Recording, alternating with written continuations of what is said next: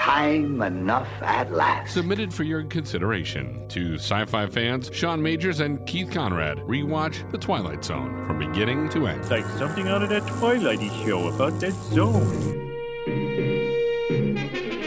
Portrait of a Bush League Fuhrer named Peter Vollmer, a sparse little man who feeds off his self-delusions and finds himself perpetually hungry for want of greatness in his diet. And like some goose-stepping predecessors, he searches for something to explain his hunger and to rationalize why a world passes him by without saluting. The something he looks for and finds is in a sewer. In his own twisted and distorted lexicon, he calls it faith, strength, truth. But in just a moment, Peter Vollmer will ply his trade on another kind of corner, a strange intersection in a shadowland called the Twilight Zone. Episode number 106 of The Twilight Zone was titled He's Alive, but we're going to subtitle this episode, Keith Tries to Not Say Something That'll Get Him Fired. Who knew that neo-Nazis were such a problem 18 years after the war's end? So that's actually one thing I definitely wanted to touch on. You know, first of all, let's dig into the story a little bit. It follows Dennis Hopper, which I believe he has a name. It's Peter Fulmer is his name, and so basically he's he's talking to a crowd and saying some stuff that'll get some people angry, and they do.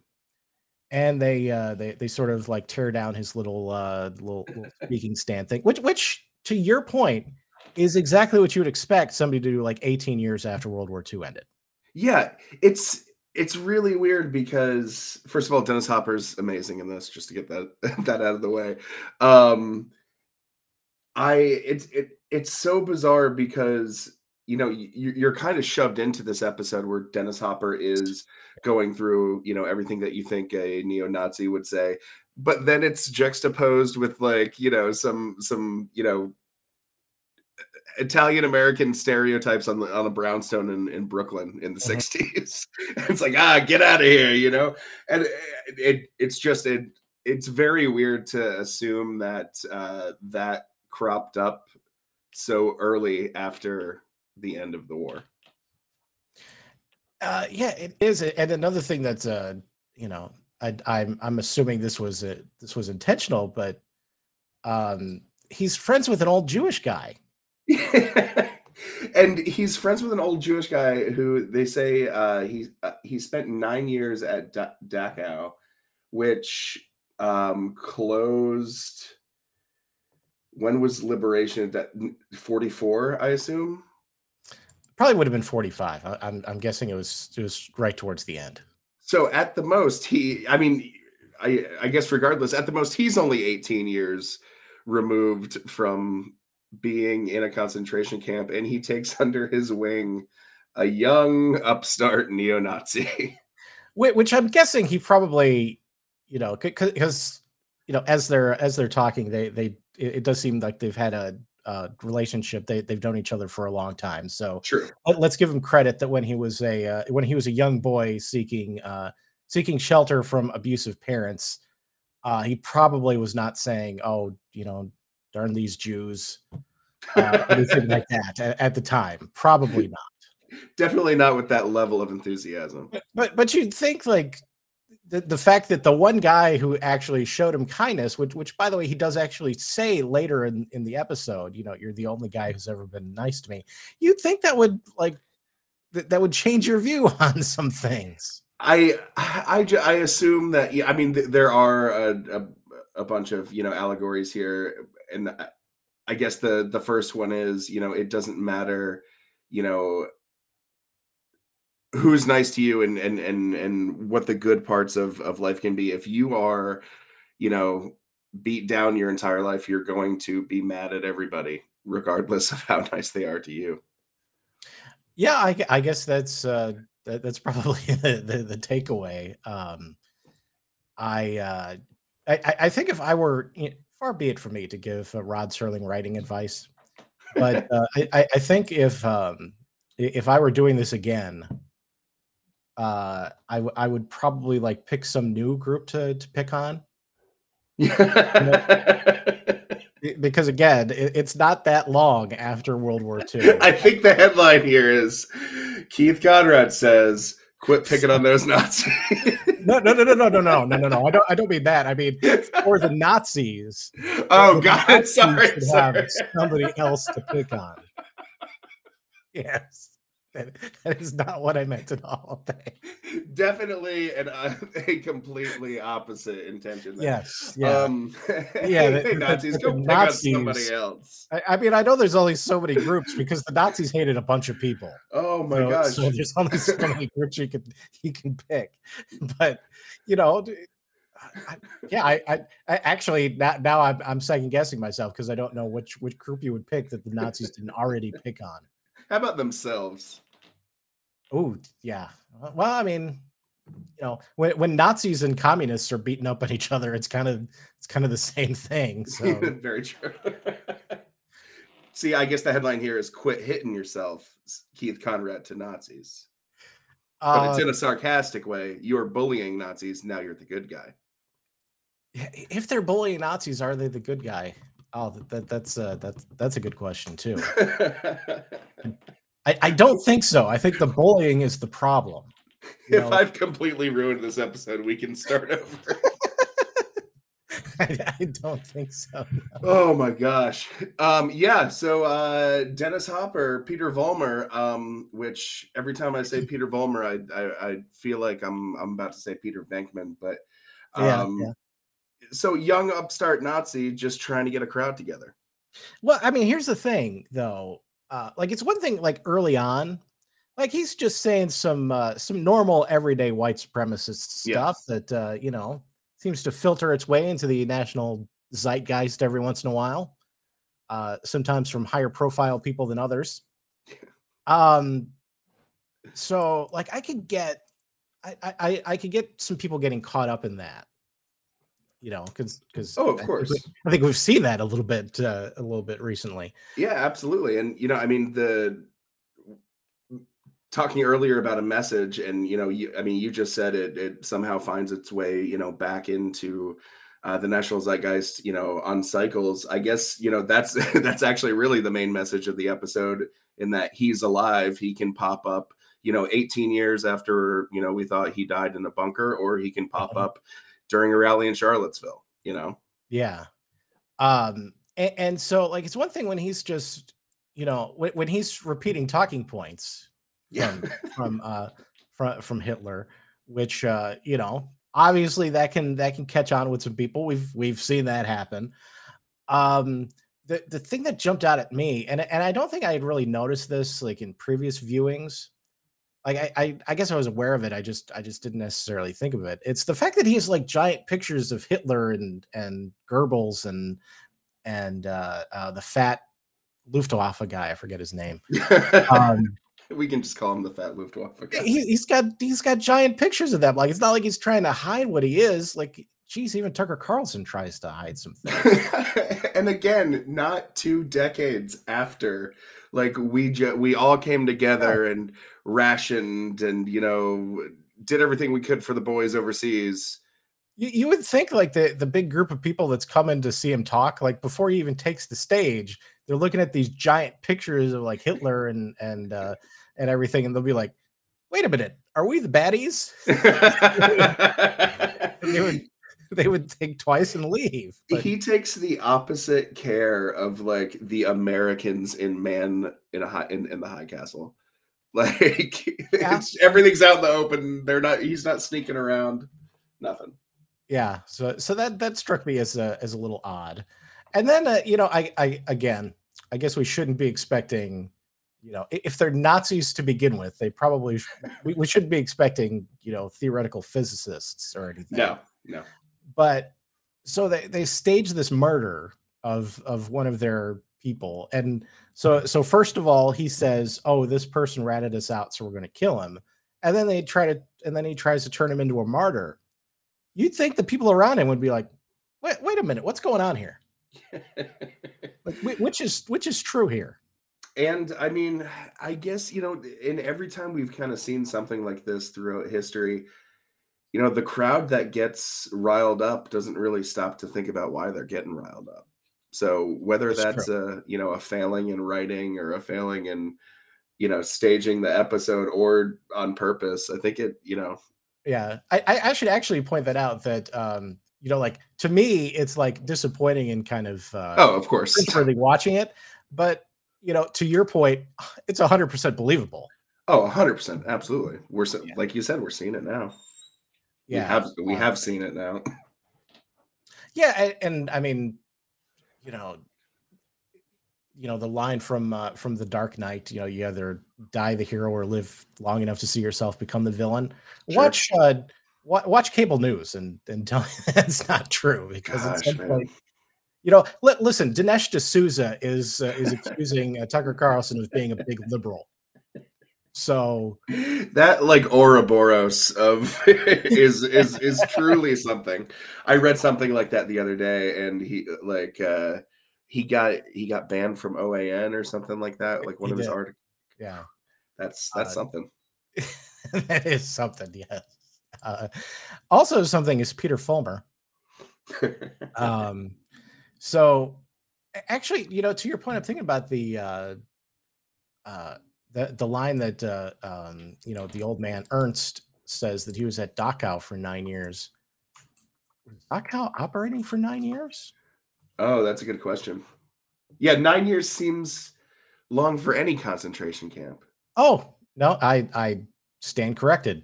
It opened March 22nd, 1933. So yeah, it could have been open Wow. longer. That's amazing to think that they were actually operating Holy in 1933. crap. Wow. Props to Ernst, by the way, because if he would have been sent there, he would have been probably raising some trouble for the Nazis. Yeah, for sure. So good guy Ernst.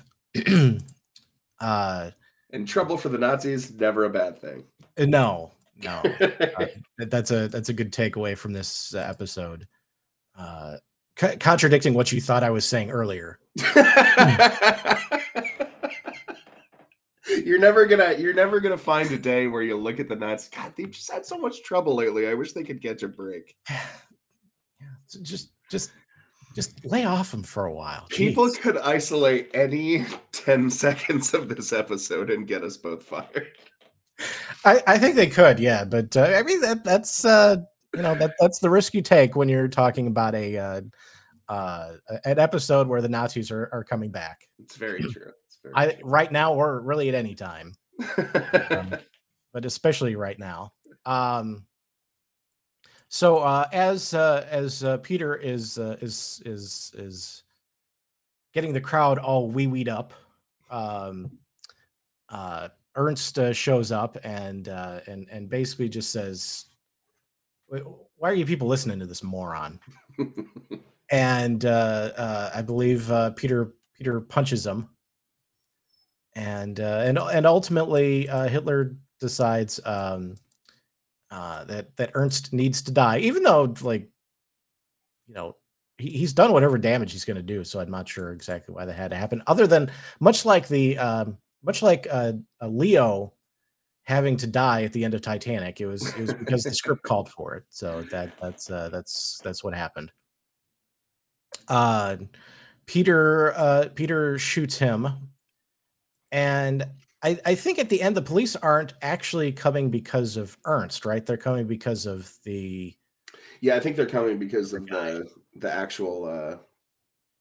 Yeah, Nick Nick the Nazi was his name. So you know, ultimately they're going to try to question him, but he runs away, and the police shoot him, and Hitler sort of slinks off into the background. I mean, it was pretty obvious that was Hitler from like second one, right? Yeah, I was a little verklempt as to why he didn't realize that right at the beginning. Just based on what the guy was saying, it seems like it would make a lot of sense. Not stepping out of the shadows. In other words, Peter wasn't all that bright. Had a woman named Ava with him. What happened to Ava? So here's my question for you about this particular episode. Do you think that that Hitler is actually exists in this little Twilight Zone episode, and he's going from place to place, striving to put wrong what's went right, like the opposite of Bruce Banner in the Incredible Hulk series, Oh, sure. Yeah. or is he Um, just a figment of Peter's imagination? I mean, I think he was, yeah, gosh, I think he was probably a figment, right? Because when Dennis Hopper like sees his Hitler's shadow, Mhm. means there's 6 more weeks of hate. Right. Right. And he's still, he's failing to accept the fact that he's even dying. So I think if he's that delusional in that moment, he was probably delusional enough to see to think he was actually talking to Hitler, being recruited and trained by the big guy. You know what? I'm not going to give Hitler a pet name. Adolf Hitler. But yeah, at least I'm not the only one who stepped the big guy. Yeah, that's yeah. Don't get that's a good. I think we said very early in this series, if you're ever looking into the camera and screaming "I'm Hitler," um, you've made some wrong choices in life. Yeah, 100%. And I think this sort of in the same vein, if you've given Hitler a pet name, Yeah, yeah. That's you really probably need got to probably need to back up and rethink things.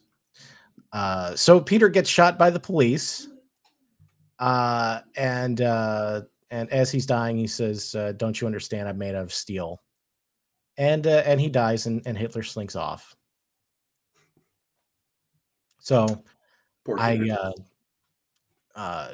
one less neo-Nazi around, so that's good.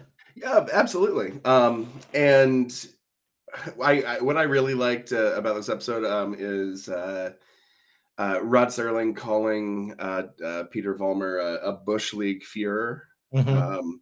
which is like I think I first heard the term Bush League like in college by like just some dude friends. So like hearing Rod Serling call something Bush League is very funny to me. Oh, that's it. That's interesting because yeah, that was kind of a term for minor league baseball, but Yeah. I think it was used in political circles quite a bit between 2000 and 2008 for no particular reason. Of course. As a matter of fact, I think Pearl Jam had a song called Bush League that was about President Bush, because alternative rock bands doing songs about heavy political stuff always goes over well. Oh yeah, absolutely.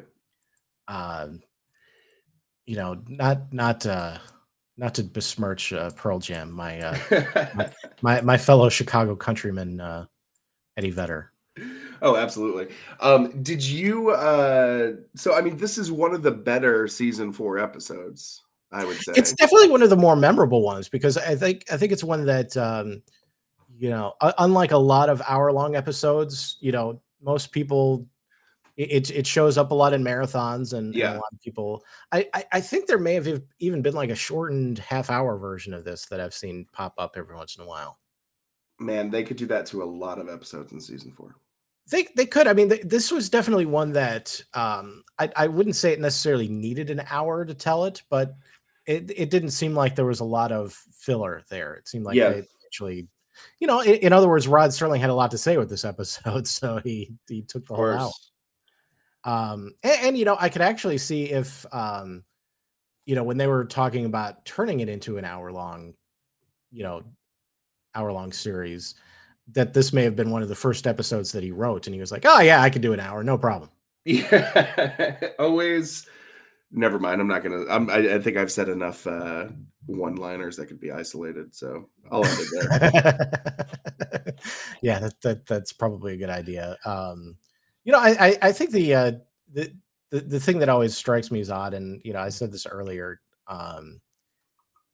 he's a Nazi living with a Jewish guy, and I just I keep coming back to that. Yeah, you're right. This isn't like apt pupil where like, wait a minute, no, that's not even apt comparison. Yeah, it makes no sense. Much like my attempt at comparing this episode to Apt Pupil. Right. Yeah. And I guess, that's just, part of that can be attributed to don't try to make sense of what a Nazi is thinking, because they're probably not. If you're going to isolate anything, isolate that. And nothing else. Where would he go next? This phantom from another time, this resurrected ghost of a previous nightmare. Chicago, Los Angeles, Miami, Florida, Vincennes, Indiana, Syracuse, New York. Any place, every place. Where there's hate, where there's prejudice, where there's bigotry. He's alive. He's alive so long as these evils exist. Remember that when he comes to your town. Remember it when you hear his voice speaking out through others. Remember it when you hear a name called, a minority attacked, any blind, unreasoning assault on a people or any human being. He's alive because through these things, we keep him alive. Gabatron?